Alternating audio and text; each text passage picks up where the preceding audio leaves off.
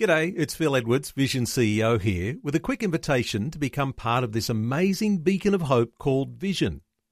Together we can put our love into action to help people of all kinds build or rebuild their lives on the truth of God. Please consider the part you can play during our upcoming Visionathon appeal, remembering that it's your support that makes Vision possible, including this podcast. Audio on demand from Vision Christian Media. Foundations. But in how they behaved and the things that they did, Jesus was pretty scathing towards them. We understand why he was angry with the Pharisees. We understand why he was cranky with the Sadducees, but the scribes, why the scribes? The scribes were copying the Bible. Foundations. Understanding the Jewish foundations of our Christian faith. With Robbo Robinson and Mandy Warby. We've been learning about the different Jewish religious groups. So far, the Pharisees and Sadducees have been covered. And in our last program, we started to learn about the scribes. We've got a lot to be thankful for from this group because it was their meticulous attention to detail over the centuries that has resulted in us having a really trustworthy record of Scripture. And it certainly was quite amazing to hear the way that they did that in the last program. But a question to start today's program, Mandy, is to say, are there still scribes around today? Because we obviously hear Jesus talking about the scribes back in the day. Yeah. But are there still scribes in Israel today? Yeah, I mean, it's a very specialised skill. And as we said, it takes months and months to actually produce a handwritten scroll. But I've actually seen them actually doing their thing. When we visited Israel, we go up to Masada, which is out in the Judean wilderness. On the very top of Masada, there is the ruins of a small synagogue. And if you walk in there and walk around towards the back, there's a little doorway. And most of the times we've been there, there is usually a middle-aged to elderly scribe, and it's air-conditioned for him, thankfully, because it's stinking hot there, I tell you, in the summer. And he has got a master scroll there, and he has his parchments out, and he's using what looks like to be an old-fashioned quill type pen. Wow. And he is copying Torah scrolls. Wow. And so we've been able to watch him do his thing. It's really quite fascinating. That's amazing. Yeah. So, yeah, as you said, last time we started learning about the scribes. There are two different branches in the scribes, the religious ones and the more civil-minded ones. We're focusing on the religious ones. And you read about scribes all the time in the New Covenant. It kind of seems that whenever Jesus spoke about them or to them, he wasn't very complimentary at all. I mean, I'm really grateful to the scribes, as you said. I mean, the Bibles that we have today, the accuracy that we have is due primarily to their rigidity when it comes to the rules and copying them so faithfully and so carefully. But in how they behaved and the things that they did, Jesus was pretty scathing towards them. We understand why he was angry with the Pharisees. We understand why he was cranky with the Sadducees, but the scribes, why the scribes? The scribes were copying the Bible. Well, that's probably, you'd think that's a good thing, so he wouldn't be upset about that. Yeah, what's to be cranky about? The scribes were theologically aligned with the Pharisees, so they were conservatives.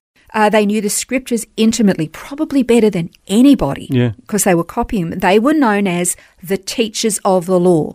They knew it back to front. But when Jesus spoke to them, he was scathing. Well, a great example of that is in Matthew 23, in verses 14 and 15, Jesus said, "Woe to you, scribes and Pharisees, hypocrites, because you devour widows' houses, and for a pretense you make long prayers. Therefore you'll receive greater condemnation. Woe to you, scribes and Pharisees, hypocrites, because you travel around on sea and land to make one proselyte, and when he becomes one, you make him twice as much a son of hell as yourselves." So he's not mincing his words there, is he? I'd rather be called a brood of vipers. That's brutal. Yeah. Like, it's really savage. And where did Jesus meek and mild go? He goes on in that chapter calling them blind guides because they manipulated and tortured the scripture so badly, creatively tying people up with so much tradition that they could extort so much out of them for their own personal gain and power. They would fixate on the tiniest elements of the law and their own traditions, keeping the masses bowed, like crushed, but submitting to them. They had so much power, and Jesus described this as straining out a gnat or swallowing a camel, completely missing the whole point of the scripture in the first place. It was like this this massive pretense in piety, its self-righteousness, presenting themselves as these supreme spiritual leaders.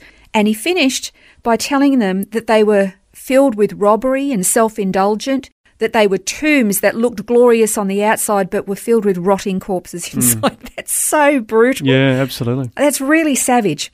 He's basically saying they were filled with unrighteousness and lawlessness. And I guess you can understand, because of their intricate knowledge of the scriptures and the authority that they were given within the community, you could probably understand what's going on there, because they're able to sort of twist the scriptures for their own gain. Well, they were feathering their own nests at the expense of their people, but they were using the law to do it. And this is what made Jesus so cranky.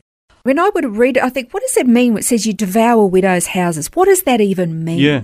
And I remember listening to a message by Dr. John MacArthur, and I've got a quote from his message to share because it explains what that means to devour widows' houses, okay?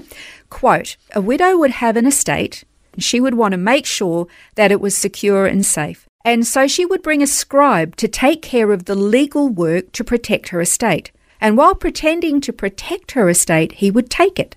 They would mismanage the property of widows. They would abuse the hospitality of widows, living in their houses, taking up the space in their homes, eating their food in a gluttonous fashion and making excessive demands, leeching off them. They would take money from older widows with deficient mental powers. As the older women lost their ability to reason and think what was going on, they would steal them blind.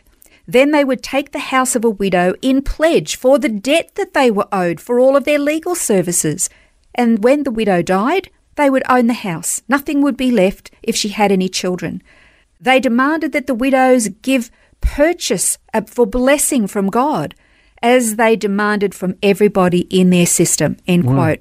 I guess they were almost like legal con artists, weren't they? They were able to sort of manipulate these people with what they thought was the right thing, but they were actually taking things for their own gain. You can really understand why Jesus was so cranky with them, because they were using the technicalities of God's law, which was for the benefit of the people, and they had twisted it and walked this very, very cunning line so they could actually say we didn't break the law. Yeah. We did everything by the letter of the law, by the book, and yet they were ripping these people off blind. Yeah. And, this you could almost say, oh, it's kind of like the legal system today. Yeah, that's right. Kind of. I mean, how many people end up in legal battles?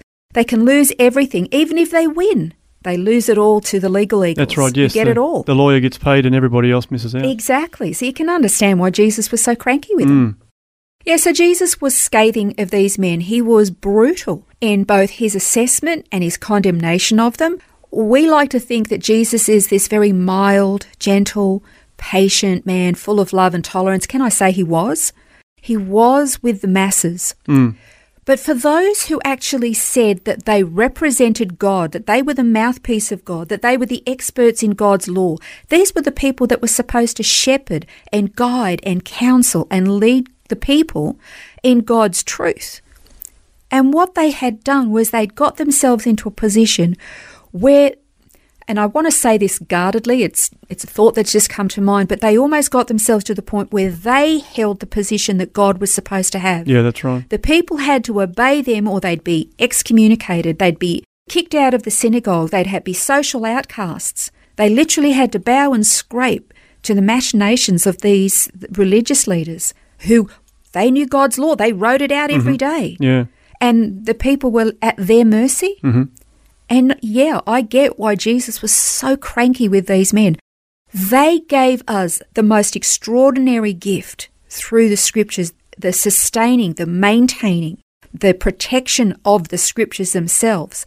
But boy, oh boy, they were masters at abusing and twisting it for their own gain. Such a sad outcome, but certainly, something we can be very thankful for, that we have the Bibles we have today as a result of the work of the scribes. Not all the scribes were, and not all the Pharisees were, because we know that there were some of them, they were really righteous, godly men. It's just that they were in the minority. Yeah, sadly.